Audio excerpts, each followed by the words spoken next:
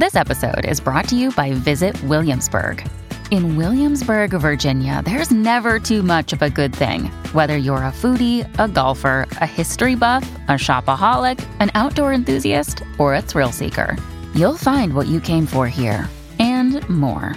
So ask yourself, what is it you want? Discover Williamsburg and plan your trip at visitwilliamsburg.com.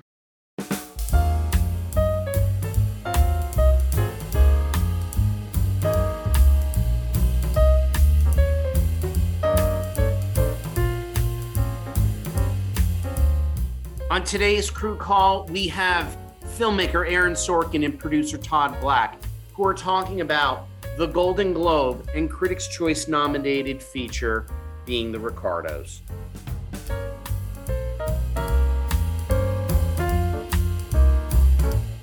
So Todd, how long had you been looking to work with Aaron?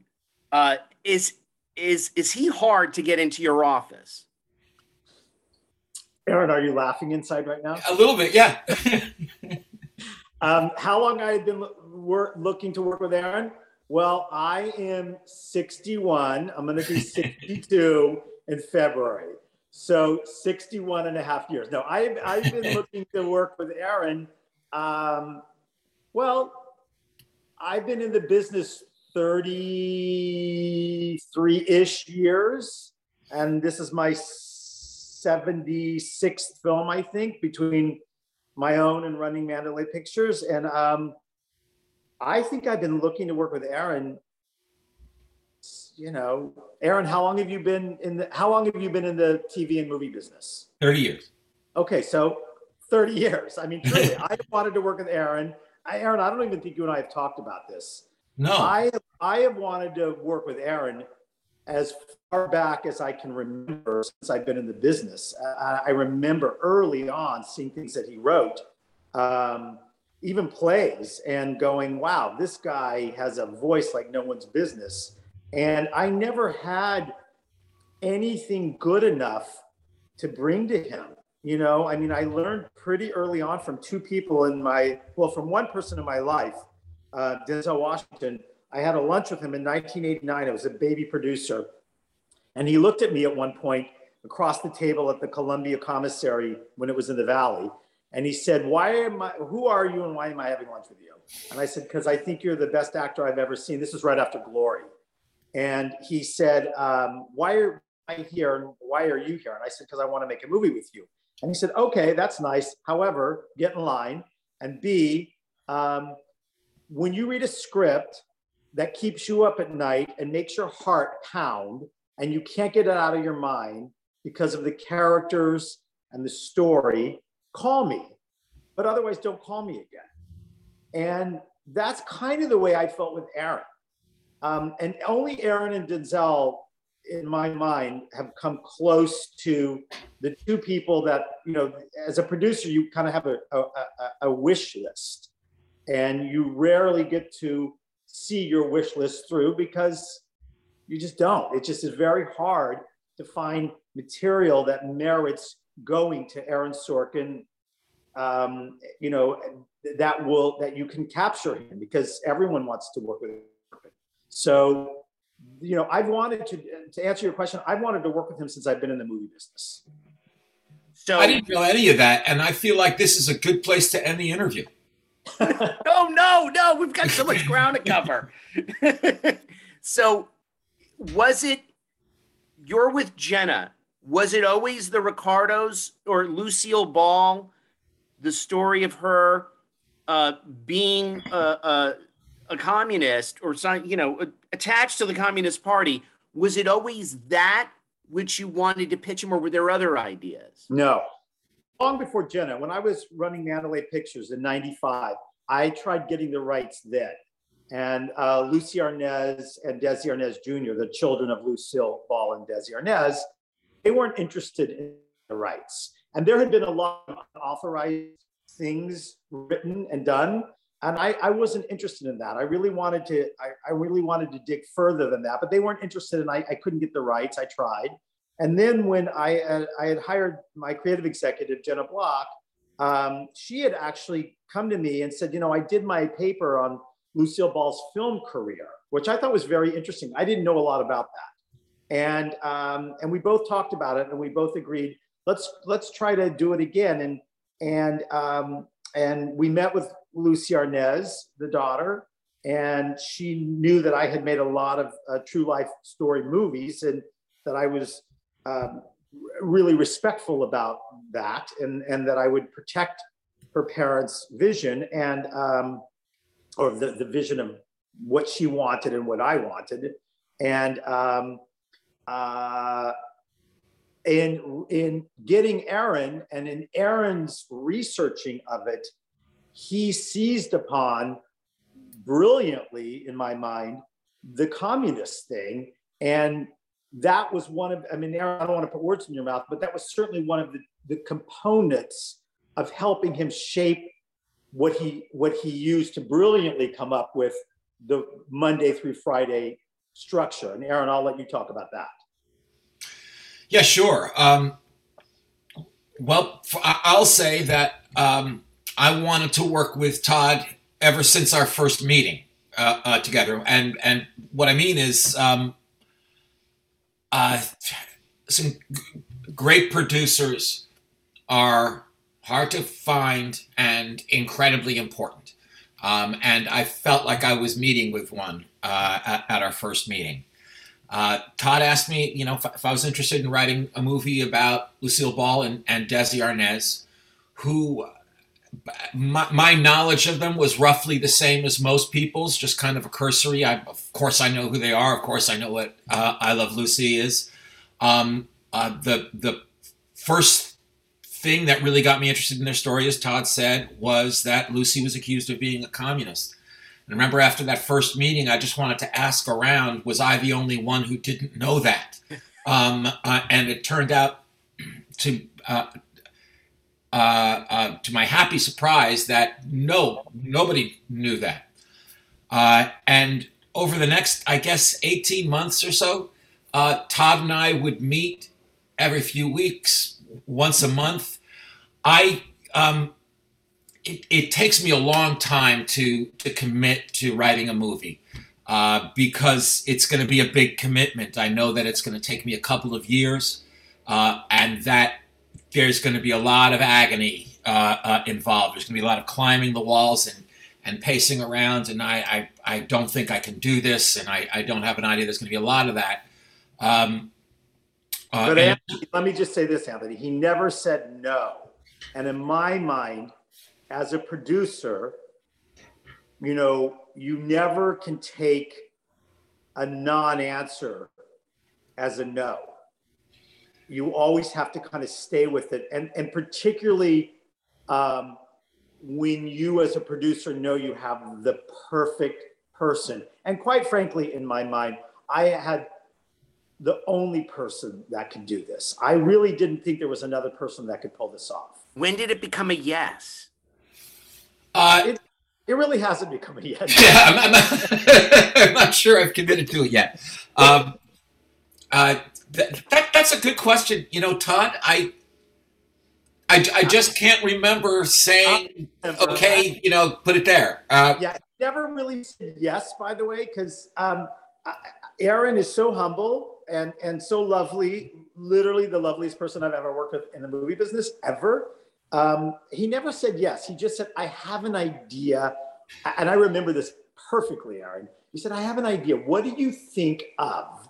And then he kind of laid out this Monday, Tuesday, Wednesday, Thursday, Friday structure. And I was, wow. I do remember that. Yeah. I remember, and with each of these meetings, by the way, Todd would give me more information. He would just tell me another story about Lucy and Desi. I remember saying, well, look, I know what I don't want to do. I don't want to do a biopic because... And you don't want to be obvious. You don't want to tell the obvious stories that we've all seen a million times. Right. Right. That I was saying that the biopic structure tends to be very familiar to audiences. It's kind of like a greatest hits album. This happened, and this happened, and this happened, and this happened. A cradle to grave story. But as Todd said, I did have this idea of setting the whole thing during one production week of I Love Lucy, Monday table read through, Friday audience taping, and Todd seemed excited about that. And when I would leave Todd's office after each of these meetings, I was far from seeing the whole film in my head, but I was seeing these points of friction between Desi and Lucy that could become scenes between Desi and Lucy, between Lucy and Vivian Vance, between Lucy and Jess Oppenheimer, Lucy and Bill Frawley, and there were just very interesting things there, stuff that makes them not at all like the people we think they are from I Love Lucy. And I think the thing that got me to that yes, and there had to have been a yes there, have a very difficult time separating Lucille Ball from Lucy Ricardo, and right. Desi Arnaz from Ricky Ricardo, mm-hmm. and that interested me. I just thought that there was a story to tell here, in a way that was appealing to me, in an environment that was appealing to me, and I wanted to work with Todd. So let me just other thing that you used to bring up all the time, Aaron, that I love that you accomplished in spades. Aaron wasn't afraid of the conflict, of the love that was between Lucille Ball and Desi Arnaz. There was great love there, and Aaron portrays it incredibly so. I think you really get a sense, I mean, after you've seen the movie, you really understand that these two people absolutely loved each other. Aaron, oh yeah, perfectly. But he wasn't afraid at all of saying, but guys, here's the other side of the coin. And, a lot of people would just only want to show the love part. Right. And the truth is that in the research, there are a dozen or so books written about Lucy and Desi, and most of them aren't very good because they were written for fans of I Love Lucy. So there's not going to be any bad news in there at all. The one exception was Desi's autobiography, which is simply called A Book by Desi Arnaz. Desi is a fantastic storyteller, and he is not afraid to tell you bad news. He's not afraid of the rough stuff, and you can tell he had a drink or two while he was writing. And I went and I went online and I found a YouTube clip of Desi on Letterman's old show, on his NBC show. And it's fantastic to watch. I recommend it to anybody. He's not a young man anymore, even though he went up there and sang a musical number. But he would tell stories about he and his orchestra playing the Roxy in Chicago. And he'd tell this story, would always kind of end with, but that ain't there no more. There was this sadness. And as far as their relationship, Desi and Lucy, Todd's right. These two were passionately in love with each other till the day they died, well after the divorce. And you want to shake them and say, can't you get it together? Can't you get it together? And each of them had a sort of a classic Shakespearean tragic flaw that prevented this love story from having a happy ending. And, what writer wouldn't want to write about that? This is a love letter for the fans. It really is. It really, if you're a Lucille Ball and Desi fan watching this movie, it delivers.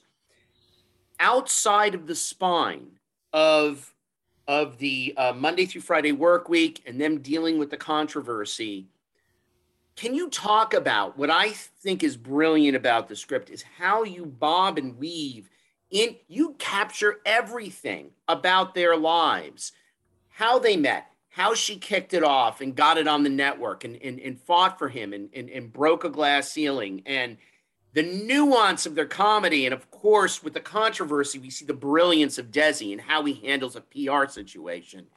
But how, when you're writing a script like that, is there ever any concern that, oh God, I got on a tangent here and how am I going to come back? Or no, you've got your main spine, and then from off of that you can go off. Is that, you can just kind of veer off as necessary? Is that the way you structure it? There's definitely a concern that I can go off on a tangent and take a long time to get back.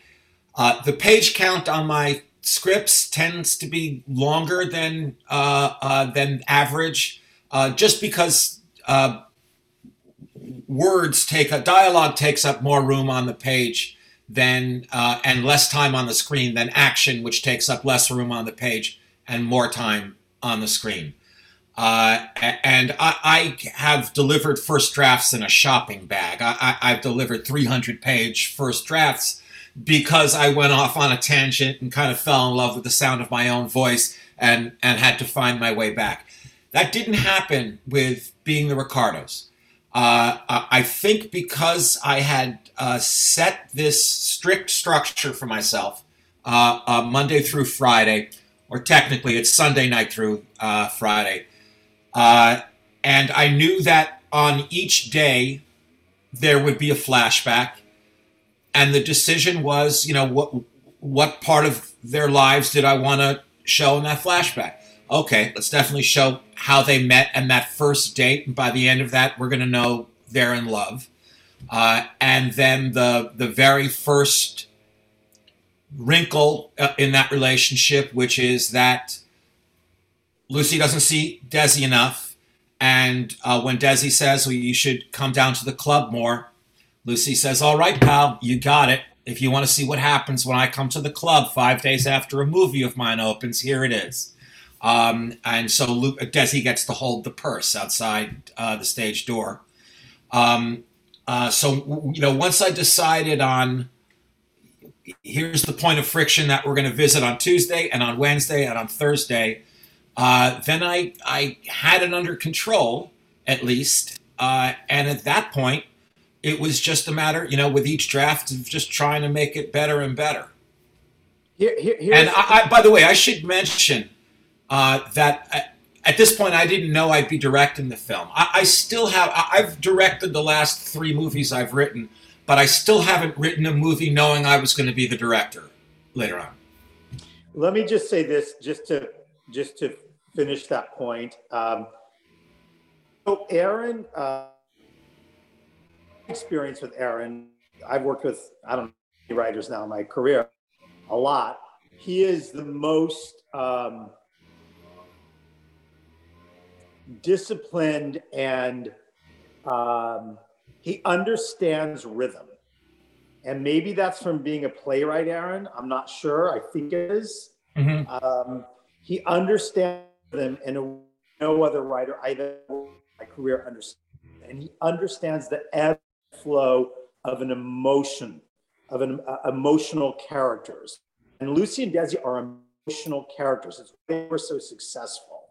I think anytime you have emotional characters in your life, in a work situation, you usually find that they are remarkably successful because they feel so deeply. Aaron understood into it, first meeting, kind of that they were deeply emotional characters, both of them in their real lives. So when you read the script, the first draft, second draft, whatever, first draft, he understood the ebbing and flowing of where Lucy was at this moment and where Lucy went to at that moment, and how she was affected by Desi here and how she was affected by this situation. So he really understands emotion. And I think when you can find, and there are very few of them, I put Aaron way up the top, when you can find a writer / director that is not afraid of embracing emotion in storytelling, you're off to the races. And I think, Anthony, that your response to kind of the clarity of the way you're understanding Aaron's movie is because of that. It's very clear in the script.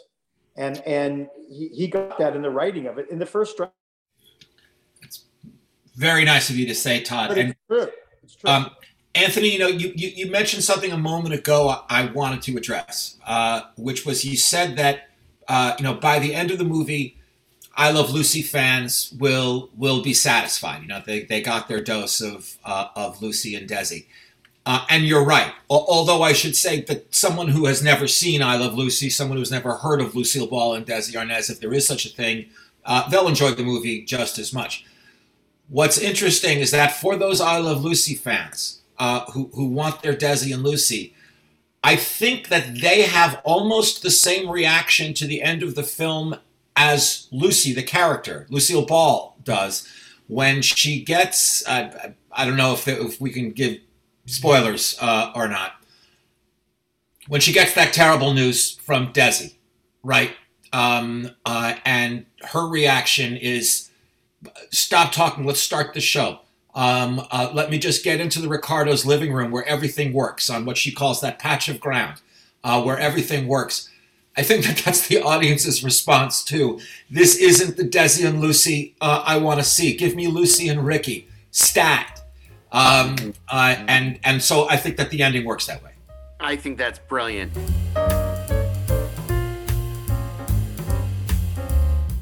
Another day is here, and you're ready for it. What to wear? Check. Breakfast, lunch, and dinner? Check. Planning for what's next and how to save for it? That's where Bank of America can help. For your financial to-dos, Bank of America has experts ready to help get you closer to your goals. Get started at one of our local financial centers or 24/7 in our mobile banking app. Find a location near you at bankofamerica.com/talktous. What would you like the power to do? Mobile banking requires downloading the app and is only available for select devices. Message and data rates may apply. Bank of America N.A., member FDIC. Now, everybody has been asking this, but I want to ask it. This is because I want your answer. Okay. What was it in Nicole Kidman that made you see Lucille Ball? Like Marion Doherty, Warner Brothers casting director, she saw it in Michael Keaton's eyes. That's why he was right for the role of Batman. What was it? How did you know that Nicole could go there? Was it seeing her in the hours? Did you think, oh, she's got 1,000 tricks in her bag, she could do this? I think it was her entire body of work. What I was looking for, first of all, I was looking to cast Lucille Ball, not Lucy Ricardo. So in Nicole, you have got a world-class dramatic actress with a dry sense of humor, who is deft with language, and she is a beautiful woman. And that made her, for Todd and myself, that she's who we wanted. One of the things I was delightfully surprised, and she delivered on all of those fronts. One of the things I was delightfully surprised by was how game she was for Lucy Ricardo. She very happily, rolled around in a vat of grapes. She wanted to keep doing more takes. She was just having the time of her life in there. But like I said, I was casting Lucille Ball. I knew that the Lucy Ricardo would come. And Nicole owns the patch of ground that she's standing on. You buy her as the smartest person in the room, as this a comedic genius. But like I said, it was world-class dramatic actress, dry sense of humor, facility with language. Todd, for you as the producer, I know that Nicole came around once Aaron, called her up and said, I want you, just play the character in the script. Don't worry about an impersonation. But Todd, for you as the producer, can you talk about, was there agita? Was there are we going to get her? Are we not going to get her? Are you looking at your watch? Was it hard to land her? Well, it's a redundancy to say as a producer, was there agita? I was going to say. So let me just start by saying, that's my life, Anthony. Yeah, of course. I mean, when you have the perfect director and you have the perfect script, you got to get the perfect actor and, have half a shot at succeeding. So, Aaron and I were very, very, very clear with who we wanted and who we didn't want. And in the beginning with Nicole, and Aaron will tell you this, I'm a huge Nicole fan. I mean, I think, she can be in not a good movie, but she's really good all the time. She's never not good. Right. And exactly. And, she really isn't. I mean, she's been acting since she's been 16 years old. And, from Calm and, name all the, like, you have to, when you go back in your repertoire of Nicole Kidman films, you forget how many movies she's been in and how good she really is. Again, even if the movie were a small movie and didn't succeed or whatever it is, she always committed and always there in those movies. I remember when she did that Gus Van Sant film, the To Die For. She was her comedy in that, her timing. And Aaron and I talked a lot about that. I don't know if you remember that, Aaron. I do. She's really wonderful with comedy. And as Aaron said, she is a hell of a dramatic actress. I mean, this woman can act her way around anybody. And I had Ajita only in that I really wanted her for the role. And I knew she was super nervous after talking to her a number of times. When you get an Aaron Sorkin script, you got to commit and you got to get it right. And you're being handed platinum every day. And if you can't make those words come to life and not, you don't have to put any salt and pepper on it. It's all there. It's seasoned perfectly, and so you question yourself as an actor. And I did that, and Javier did that, and JK. I mean, JK was so accomplished. She was so scared. So anytime you have people being that scared, as a producer, you have the right people. I agree. And I remember because Nicole was a little bit nervous in the weeks leading up to the start of production. And I imagine everybody's I was nervous in the weeks leading up to production. And I remember saying to her, because, this is an actress who's been directed by Stanley Kubrick, right? And now it's going to be me. And I said, Nicole, I'm not looking for an impersonation. I want you to play the character in the script. I swear to God, you're going to be sensational. And I am not going to be the first person who couldn't get a great performance out of Nicole Kidman. And the same question, Javier, how did you know he could sing what a song and dance man. He lied all during his meeting. Actors know that when they're asked if they can ride a horse, the answer is always yes. Okay? So we had to do this all by Zoom. We couldn't have, because of COVID, because he lives in Spain and she lives in Australia, we couldn't all be in the same room. So I'm Zooming with Javier. And he just exudes everything you could want from Desi. He is just so charming and charismatic and funny, and I wanted him within 2 minutes. So at the end of the interview, I just said, "Hey, I promise this isn't a deal breaker, but by any chance, have you ever held a guitar in your hands and strummed it a couple of times?" "Oh, I've been playing the guitar since I was 5 years old." And I said, "That's great. And, have you ever banged on a drum?" And he said, "I got a drum kit right over here. I practice an hour a day." It's amazing. And I said, if I were to ask your wife, would she say that you're a good dancer? And I am the best dancer ever in the world. He's never done any of those things. He was bound and determined. Aaron left off the lead. He said it was the best script he's ever read. Oh, well, that's Yes, And that was so very, very nice. that started it. And he was bound and determined to do the movie. And in the few months between that Zoom and the start of production, he had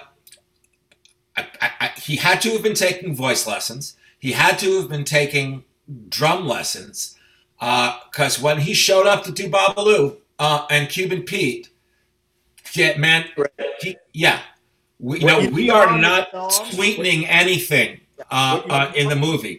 That's him. And in the meantime, what Nicole was doing, we spent, it was a 40-day shoot, and 2 of those days were I Love Lucy days. It was over the course of 2 days that we would be shooting all the I Love Lucy bits. And I had in my mind, like, carved out 3 or 4 hours on the morning of the first day just to stand with Nicole by a playback monitor. That was, we were going to do this in inches, watching the episode. And okay, she puts her hand on the mantle and turns here to Ethel, let's do that. Nicole showed up knowing every square foot of these scenes, whether it's the vat of grapes or anything else that she does in the film. She already knew where Lucy's hands were at every moment. So the whole thing, especially when you consider that we did this during COVID, that these aren't easy roles to play. It went like frighteningly smoothly. So much so that you're just like waiting for what's the disaster that's going to happen tomorrow. Yeah, we were home every day, no joke. We shot at Sunset Hour and then around town a little bit. And we were home by 4:30, 5 o'clock every day. It was the most civilized hours. Again, when you have a director that knows what they want and you have actors that are directed confidently and they know what they're doing from a script that is perfect, you can do that. It's very rare, but you can do it.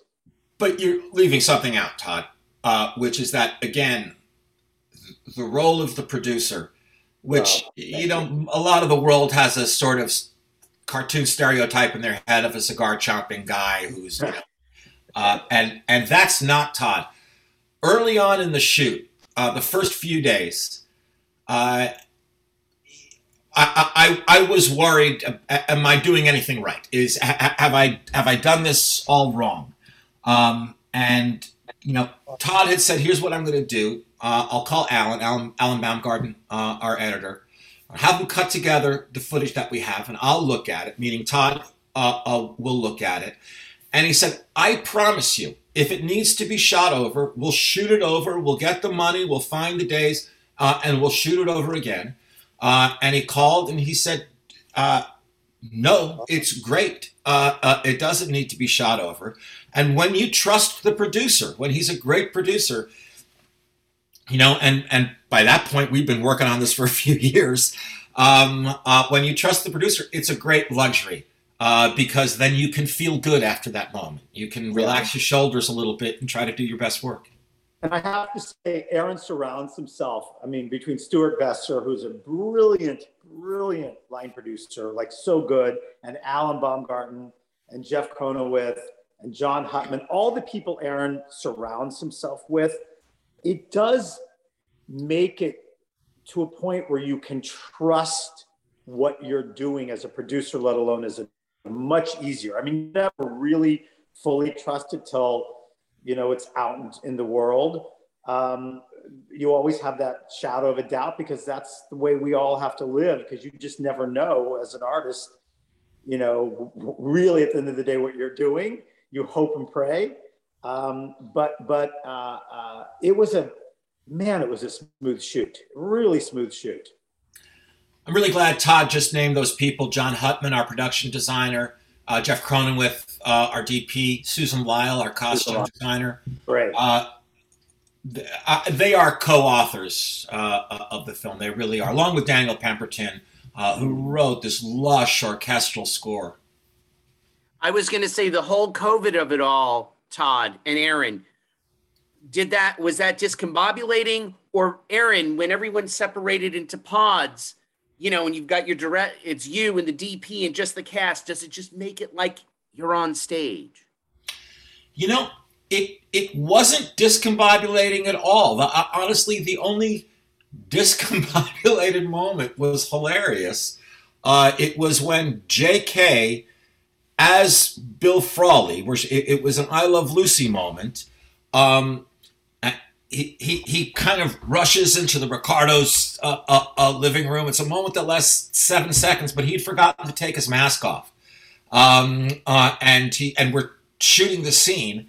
They just started laughing because suddenly Fred Mertz is in the middle of the pandemic. That's the only time I can remember. Yeah. We had a great team of healthcare professionals. Everybody was tested every day. They saw to it that the train stayed on the tracks. Yeah. We didn't have any COVID issues at all. None. Right. People were in their pod, and this was when COVID was really raging. But people were in their pods, and people were protected, and no one got sick. And it actually, I think everybody just kind of got used to it. And I don't think it was a problem, Aaron, at all, really. It wasn't. Honestly, the biggest problem is I haven't figured out how to get my glasses to not fog up when I'm wearing a mask. That was the biggest problem. My last question for you both is, look, Todd, in this day and age, a producer, when it comes to putting content through a medium, needs to be agnostic. Getting dramas made, particularly on the big screen, what does it take? What does it take for a studio to say yes? Is it the high stakes of it all? Is it I know I'm using broad words here, high stakes and emotion, but what is it? How do you know you've got the snap to just grand slam it? Well, and that's for you both. It's a great question. Aaron, you want me to go first? Please, because I'm curious about the answer. Here's what I find. I make a lot of dramas. That's really kind of, with comedy oftentimes, but a lot of dramas. I have another movie coming out Christmas Day that Denzel directed with Michael B. Jordan. That's a hardcore hitting drama, true story, tragic love story. And for Sony, and I needed to get that plug in there. But the reason I think I don't worry about that ever, and I never worried about that my whole career, and especially now with streamers, when you have the material, when you have a story that you can get Aaron Sorkin and Nicole Kidman and Javier Bardem, or when you have a story that you can get Denzel Washington and Michael B. Jordan, whatever it is that you have as a producer, the ability to attract that ilk of talent, you're going to get a studio or a streamer to make your movie. You just are, and you can't think otherwise. You can't let the negative lead. You have to trust your material. And you have to trust that your material is going to attract Aaron Sorkin. And you have to trust that the person that you pick, like Aaron Sorkin, for you. And you have to trust that the streamer, Amazon, or the studio, name the name, trust you as the producer. And you have to, it's not that complicated, really, but you have to have a high caliber group of people, material that merits saying yes. If you don't have that, you really can't do it. So, I kind of trust my material. That's all I have to go with as a producer. I don't have anything more. I don't have a head of hair. I'm not, anything other than that. You always say that. I think you have lovely hair. I think you have a terrific haircut. I do. My answer to that is simply, it honestly, with Todd producing, it just never even occurred to me that there was a chance the film might not get made. With a producer, I look for three things. Is he going to be a good script editor? Is he going to get the film made and for not a luxurious budget, but something reasonable? And third, will he ride herd over a robust and sophisticated marketing campaign? Todd gets an A+ in those 3 categories. He's also a terribly nice guy. He's who you want to spend a long day with. He's who you want to be in a trench with. Honestly, the thought never occurred to me that he wouldn't get the film made. Todd Black and Aaron Sorkin being the Ricardos. Thank you. Thanks a lot, Anthony. Appreciate it. Thank you. Thanks for listening to this episode of the Crew Call podcast on Deadline. I'm your host, Anthony D'Alessandro, and our podcast series has been produced by David Janov. Make sure you subscribe to us on Apple Podcasts, Spotify, or wherever you get your podcasts so you never miss an episode.